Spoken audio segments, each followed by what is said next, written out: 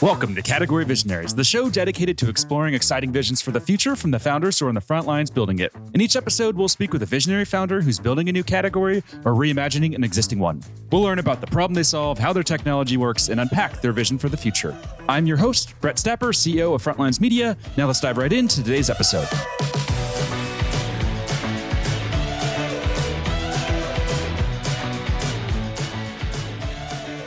Hey everyone, and thank you for listening. Today I'm speaking with Sam, CEO and co-founder of OneScreen.ai, an offline advertising platform that's raised $10 million in funding. Sam, thanks for chatting with me today. Thanks for having me, Brett. Yeah, no problem. And could you go ahead and give us the pronunciation of your last name? We were talking about in the pre-interview. I didn't want to butcher it there, so if you can say it for us, that'd be great. I appreciate that. It's Mallikarjunan. It's phonetic. It's just long. Nice. I love it. All right, Sam. Well, let's dive right in. So could you just start us off with a quick summary of who you are and a bit about your background? I know it's been a really crazy background. You were a Harvard professor. You worked at HubSpot Labs. So let's talk about it. Yeah. So I hosted an AM FM talk radio show about cigars in Florida. That's how it started. This was back in the mid 2000s. The cigar industry folks needed help like building websites and such. So I, knew how to do basic HTML, things like that. Help them build their websites. Then they wanted to make money with their websites, which I did not know how to do. Googled around, found this company called HubSpot. Wasn't really qualified. Marketing wasn't my background. I don't have a college degree. So I built a site called hiremehubspot.com to register for the free webinar on why you should hire me. That worked pretty well. Worked at HubSpot for almost 8 years, led HubSpot Labs and HubSpot's expansion to Latin America. And then, left in 2018 to work for a company called Flock.com. And then post-pandemic, I've been the CEO here at OneScreen.ai. And yes, I taught advanced marketing at Harvard University for a while. I also taught at University of South Florida, but no one seems to care as much, even though I really like USF. So Harvard just sounds cooler, but I can see that. Power brand. Yep, absolutely. Now, what is HubSpot Labs exactly? Could you explain that for us? HubSpot Labs had a relatively simple mandate, which was if you were going to kill HubSpot and you were a nerd in your parents' basement going to MIT, how would you do it? Figure it out, test the hypothesis, and then do it to ourselves before somebody else does it. It was based on Clay Christensen, who was, the original progenitor of the disruptive innovation framework, on the innovator's dilemma concept, which is very hard for an internal company, which is designed for efficiency, to do something which is inherently inefficient, which is innovation and self-disruption. So things like the Sales Hub came out of HubSpot Labs because if you sell a marketing executive a stack, you have an easier time selling to their sales organization and vice versa. And we knew, what happens if Salesforce eventually buys a marketing software company. Lo and behold, they bought Pardot. So that's one success story. There are 10,000 more failures that come up with every one of those success stories. But that was the mandate of HubSpot Labs, which is we could build off stack. We could use whatever tools we wanted. We didn't have to use the company branding. It was very much like IBM with Project Chess, where you could break all the rules, but you couldn't be the second person to figure out something interesting that was going to happen in the industry. Wow. That is so cool. That must have been a blast being part of that and running that. It was interesting. You have to have a certain appetite for repeated failure and disappointment. And then when you succeed, it's taken away and given to a core team. So it's like any profession, it has its upsides and its downsides. So you make a baby and then it just gets taken away, essentially, it sounds like. Yeah, if you successfully make a pretty baby that has 10 fingers and 10 toes that is going to grow up to do something interesting, it's taken away and given to somebody else to raise. That's painful. Now, HubSpot is such an awesome company, and I really admire how they've built, and everything that they preach just really aligns with everything that I preach. I guess probably because I've learned it from HubSpot, but just an amazing company, and I'm sure you learned a lot there. But if we had to distill it into one or two things that you really learned at HubSpot and walked away with, what would those things be?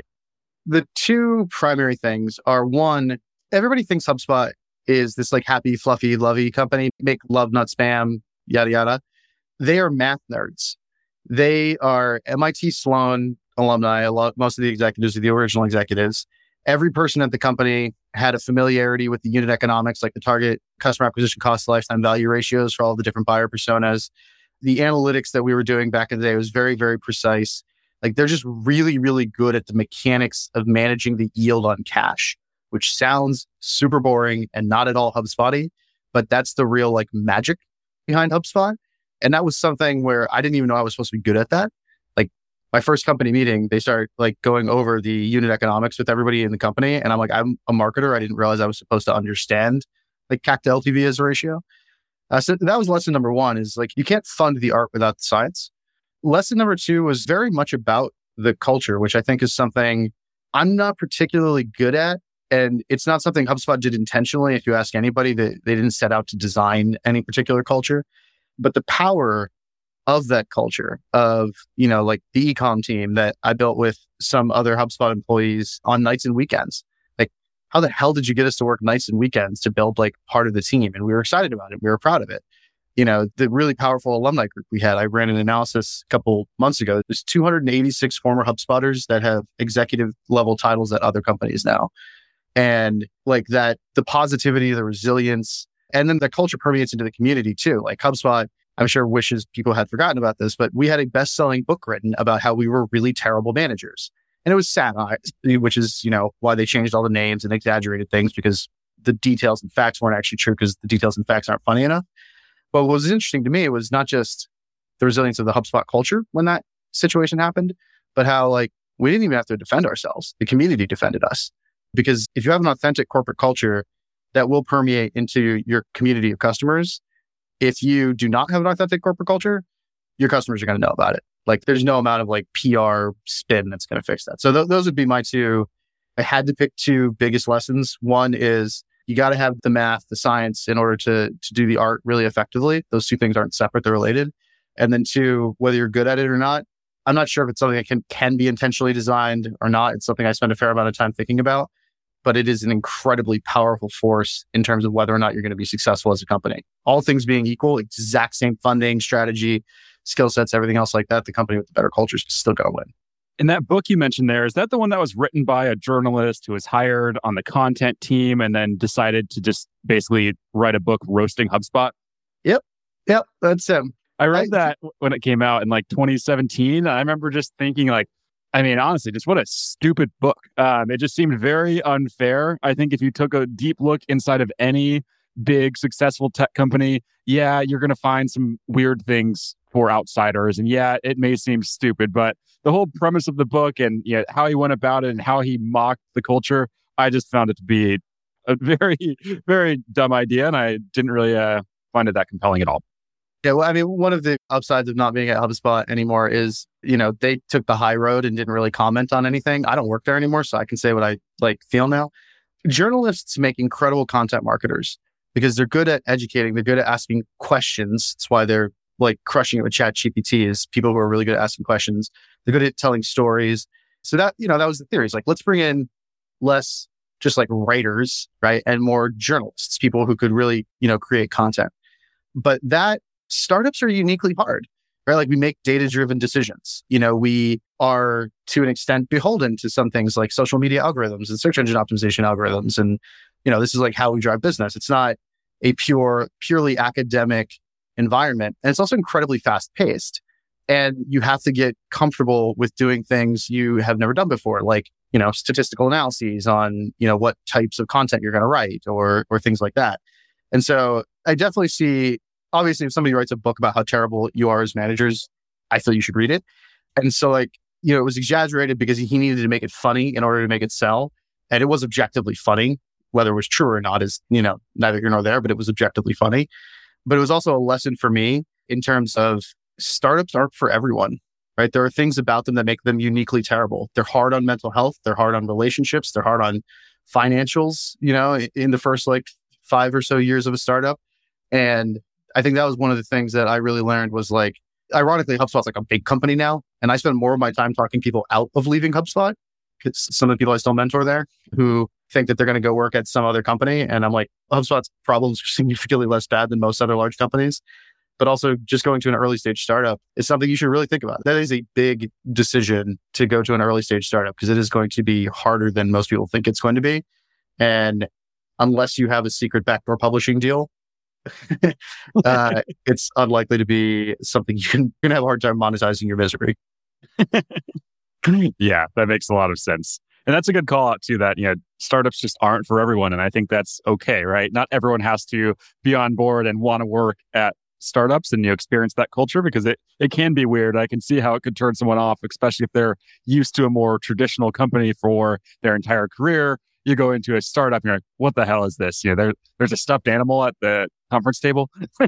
I liked that, actually. It's one of the things that I missed is the fact that the customer is always present. It's why we always have we start and end every company town hall with a story either from an actual customer who can join or from the customer success team talking about a customer. That's one of those things where it's dumb sounding to have a stuffed animal that sits in every executive meeting representing the most important stakeholder who's not there, which is the customer. But it's also effective.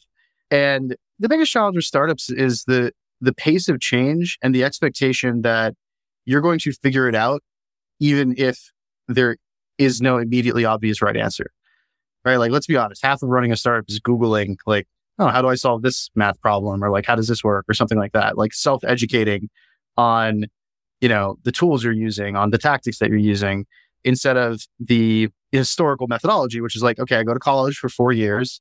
I have an entry-level position for 3 to 5 years. I have a mid-level position for 5, to 10 years. And then I have a senior position for 10 to 20 years, and then I retire.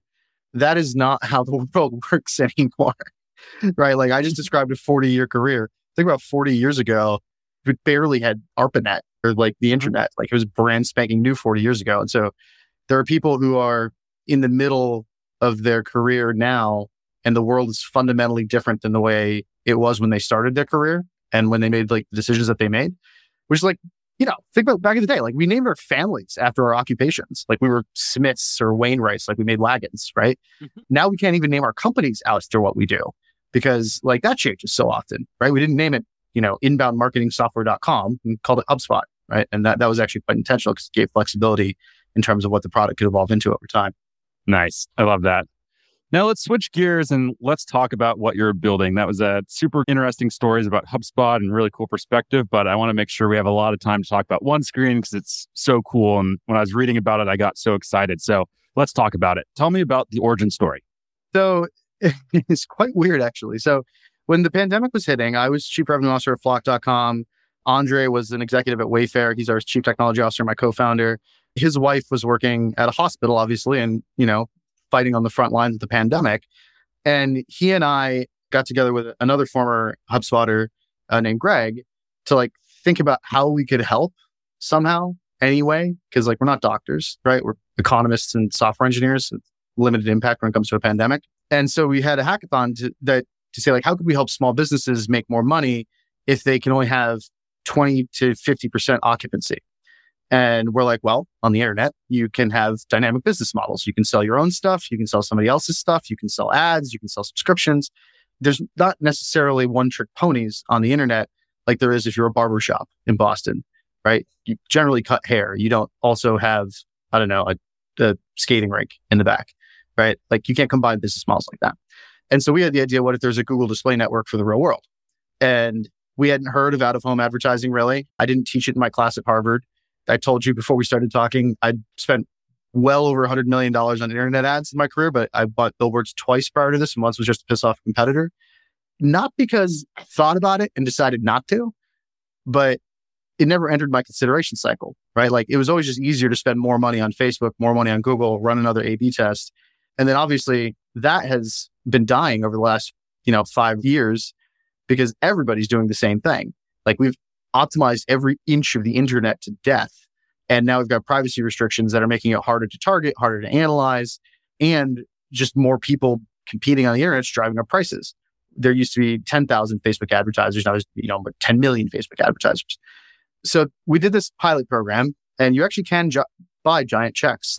I think I just Googled giantchecks.com or something like that to hand out to some of the bar owners and barbershops and stuff in Boston. We built this little device, plugged it into their TV, basically turned their TVs into a connected TV that we could then sell ads on. Then we did what we kind of half-jokingly called a reverse stealth mode. We called everybody we could find in the out-of-home industry, so Clear Channel, Outfront, Lamar, Vistar, etc., told them what we had done, and found out that everything we thought we knew about out-of-home advertising was wrong. So first, I assumed it was dying, like terrestrial radio or linear TV. It's the only traditional ad medium still growing. It's doubled in revenue in the last 20 years. Second, I assumed it was just owned by Clear Channel and Outfront and the big three. but the top 10 media operators combined own less than 7% of the inventory. It's generally a small business industry. And I assumed that it was mostly bought by a small number of big companies. So like marketers should just have more budget than brains. It's not. It's mostly bought by regional and smaller companies.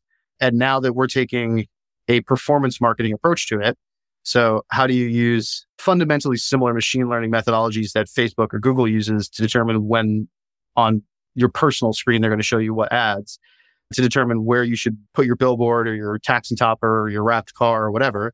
So using that to help you make really smart decisions, creating process automation tools, because this industry still uses like Post-it notes and spreadsheets, right? Like large sports venues that you would know the name of use Google Sheets to manage their 1,000 SKUs of advertising inventory.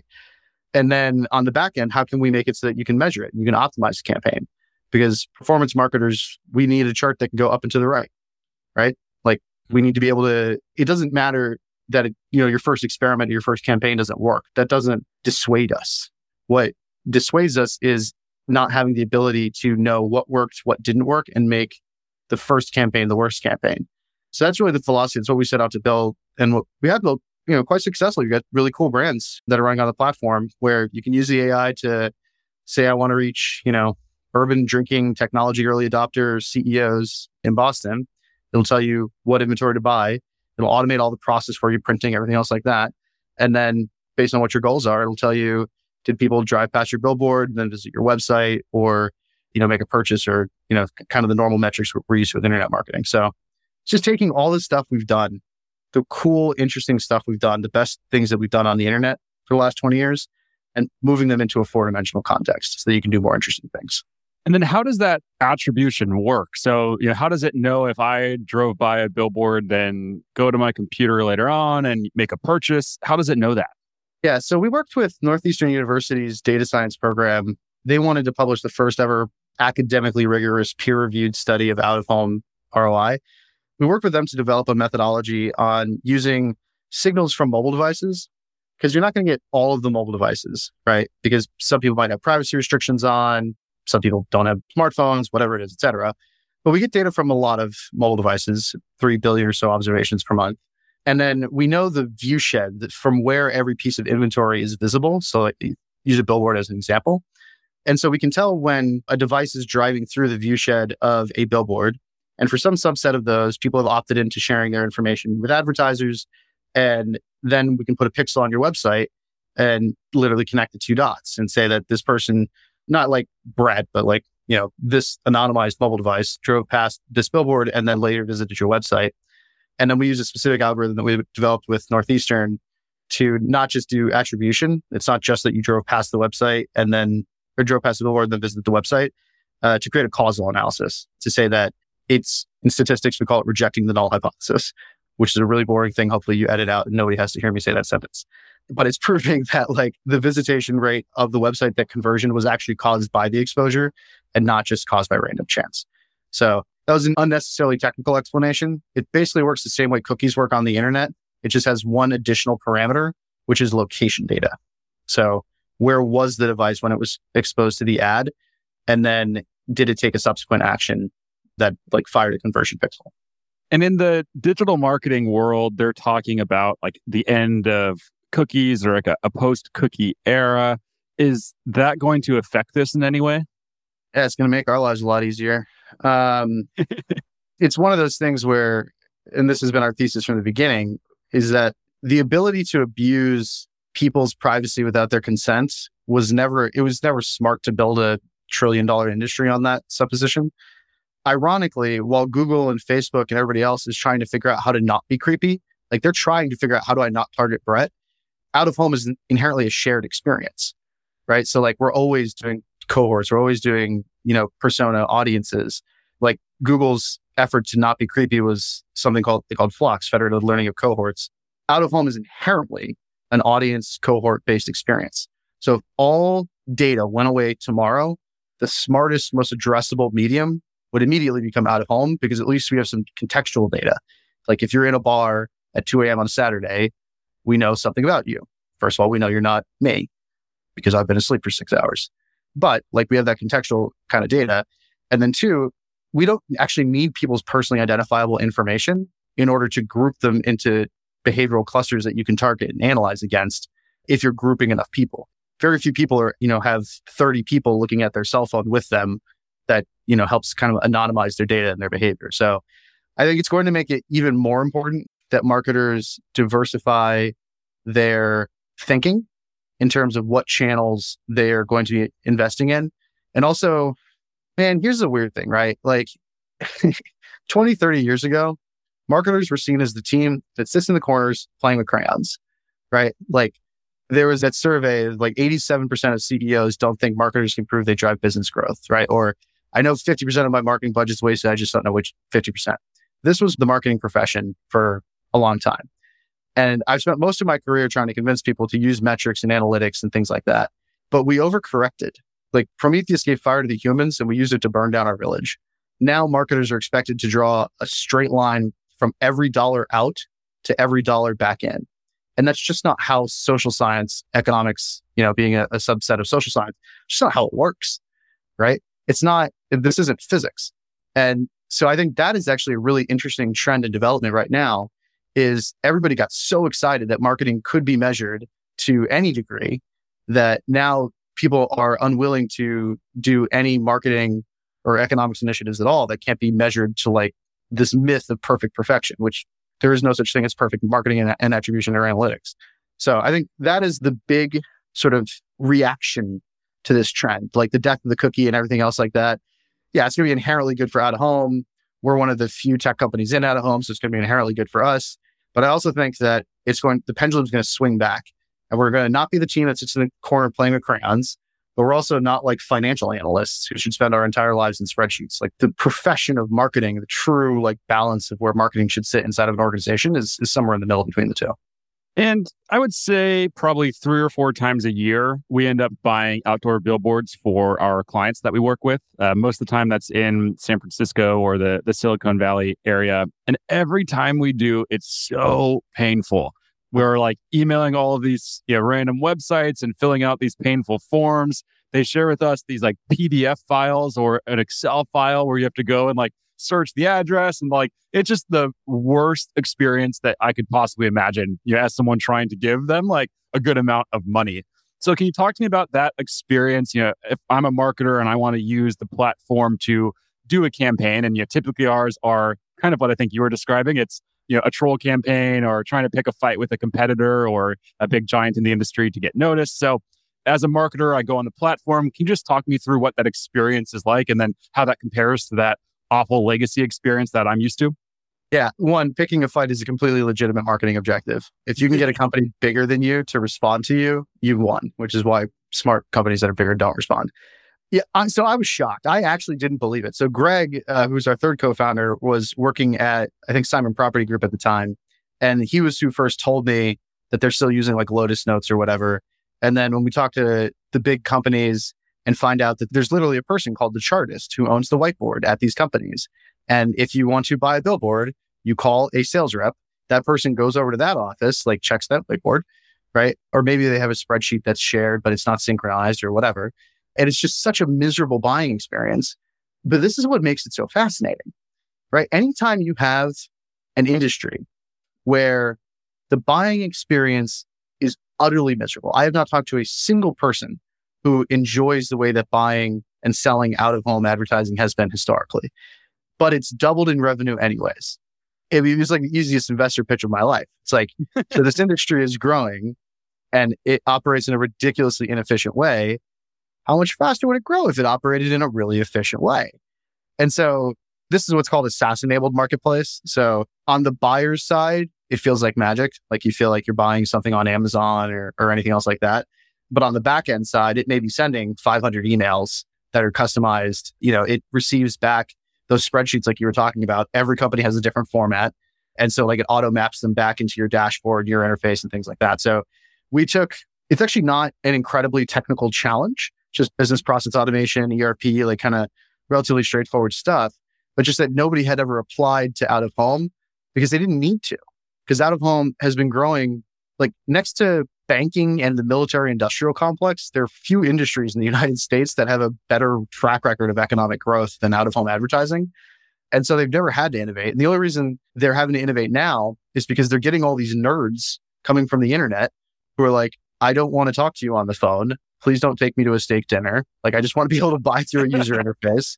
And I need like metrics and analytics. I need this to be fast, right? Like we talked to one of the major insurance companies. What's your goal for out of home? And they're like, we want to be able to plan a campaign in July, launch it in August. And I'm like, I am going to need more ambitious engineering goals than that. So that's really been the pressure and the impetus for the sell side of this industry to adopt technology like ours, is the fact that they're just not equipped to sell to nerdy performance marketers who are used to, in the amount of time it takes somebody to listen to this podcast, I could deploy 50 Facebook ads campaigns. I'd be lucky if I could get the pricing on one billboard in that amount of time without using a platform like ours that does all the automation on the back end. So just because it feels like magic doesn't mean it's actually magic. That makes a lot of sense. Now, can you talk to us a little bit about traction and the growth that you're seeing? Yeah. I mean, there's a lot of headwinds for other industries that are generally like good for us. So we talked about tracking and we talked about the rising costs, decreasing effectiveness of internet ads. Marketers still need to invest money somewhere. And the interesting thing about out of home is it works, right? Like we've got objective, academically rigorous data proving that there is a causal link between billboard exposure and website visitation and conversion.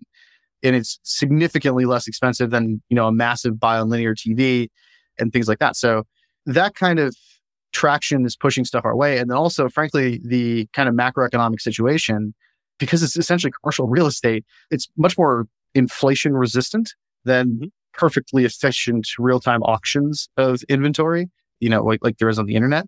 So prices aren't really going up that much in out of home like they are online. So our biggest challenge, when we actually talk to a marketer, they're like, oh my God, this is amazing.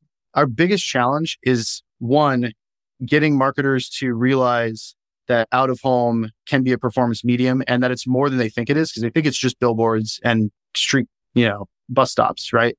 But it's like, you can do branded sandcastles, you can fly lit up drone formations in the shape of a QR code, you can sponsor little league teams, you can park an LED truck in front of the company you're trying to sell to with Brett's face on it and be like, hey, this is Brett. He's going to call you next Tuesday at 3. If you don't want him to, go to reschedulebrett.com, right? Like you can do so much more with out of home than marketers think they can.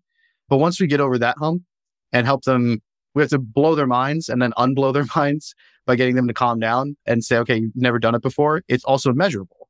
So like, let's start small, which is, it frankly gives us credibility, but it's also the right thing to do, which, as I said earlier, with culture gives you credibility. Like if you don't have a baseline of data, don't do a $5 million campaign in San Francisco, right? Start off with like a $5,000 campaign, right? Or a $50,000 campaign. Get that baseline of data and grow your spend over time. So those two things are the only main blockers in terms of us driving adoption.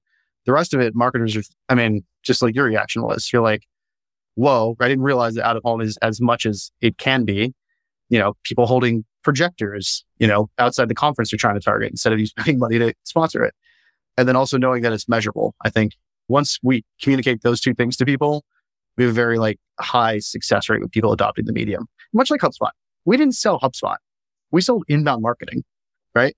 And then HubSpot was just a logical way to do it. You could have gone and stitched together WordPress and Google Analytics and MailChimp and all this crap and just done inbound marketing without HubSpot.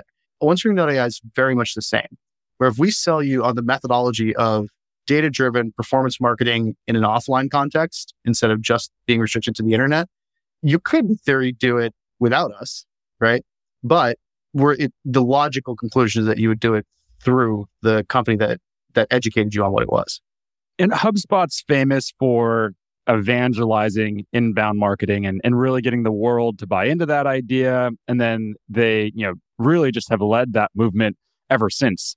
So for this, do you view it as you're trying to really build a new movement again, or bring people back to the idea of outdoor advertising and making outdoor advertising sexy and cool and similar to what we're used to in the digital marketing world? Is that your movement, or what's the movement that you're trying to create? Yeah. So delete this from your mind after I say it, because a key thing to startups is focus. But the movement we're actually trying to create is to change the economics behind how we monetize physical spaces. So our origin story has not changed, which is if you're a barbershop, you should be able to cut hair. You should also be able to have e-commerce elements. Like The Experience Economy is a great book from the 90s that people should read. It's like, what if the most powerful commercial channels on earth wasn't just restricted to the internet? What if like we could create dynamic monetizable experiences in 4 dimensions, because you have the dimension of time in the real world, unlike you do online? That is the real like vision, is like, how can we literally change the way that people think about how they design, build, and monetize businesses around physical spaces, just like we did online. You could have a blog, fine. You can sell subscriptions, you can sell ads, you can sell your products, you can sell somebody else's products. You have options, and it's easy because there's 10,000 software companies helping you make it easy. In offline media, that doesn't exist. Now, the reason I said forget all of that is because that is a vision that is going to take the better part of a decade, I think, to realize, because you can't sell cars in a country without roads. Like even if they're fancy AI powered self-driving cars, you still need roads. And like we launched the first ever directory of who owns what and where, which sounds really dumb. Like that's a thing that should have existed. But like you were saying, you had to go to all these websites and try and find out who owns what and where. So like that's really what keeps me up at night, is the order of operations. In what order we solve what problems to create the most value for the most people without losing sight of what our original vision was, which is what if we took the best things about the internet, the ability to have a fairly non-technical person have dynamic control over how they create an experience for their customers and create a business model. And how do we apply that to the real world so that 10 years from now, there are still small businesses, right? Like, so that my favorite barbershop, can cut hair, but can also, there's just TV commercials, and he's paying for the TV commercials that are showing. He should be getting paid for them, right? So it's like, that is the real long-term vision, which is how do we change the way that we monetize physical spaces? The short-term vision is like, okay, there's already monetization happening in physical spaces. Let's make that make sense, bring that into an integrated ecosystem, and then we can grow from there. Like my local high school, I lived near Kennedy Space Center, got all the NASA employees and stuff like that. And the people advertising at the high school football field, it's like the local dry cleaner and stuff like that. I'm like, why is Boeing not sponsoring the fence? Right? But it's because there's never been an ecosystem, a marketplace for Boeing's marketing team to know that there is a fence that you can sponsor that all of the parents who work at NASA see. So that's the long-term vision. Amazing. Sam, this conversation has been so much fun. Unfortunately, we're over time here, so I'm going to have to wrap, but we'll have to bring you on again. I have so many more questions for you, and I would love to just keep this conversation going. So before we wrap, if people want to follow along with your journey as you continue to build and execute on this vision, where should they go? You can Google anything even close to my name. Great thing about my name is I have really good SEO for it. And I apparently will be replaced by a chat GPT bot sometime in the near future. So, you don't even have to talk to me. Just chat with it. Sam, thank you so much for joining, talking about what you're building and sharing this vision. This has been a lot of fun. I've learned a lot from you, and this was just a really awesome conversation. So thanks for taking the time. I really appreciate it. Thanks for having me, Brett. All right, keep in touch.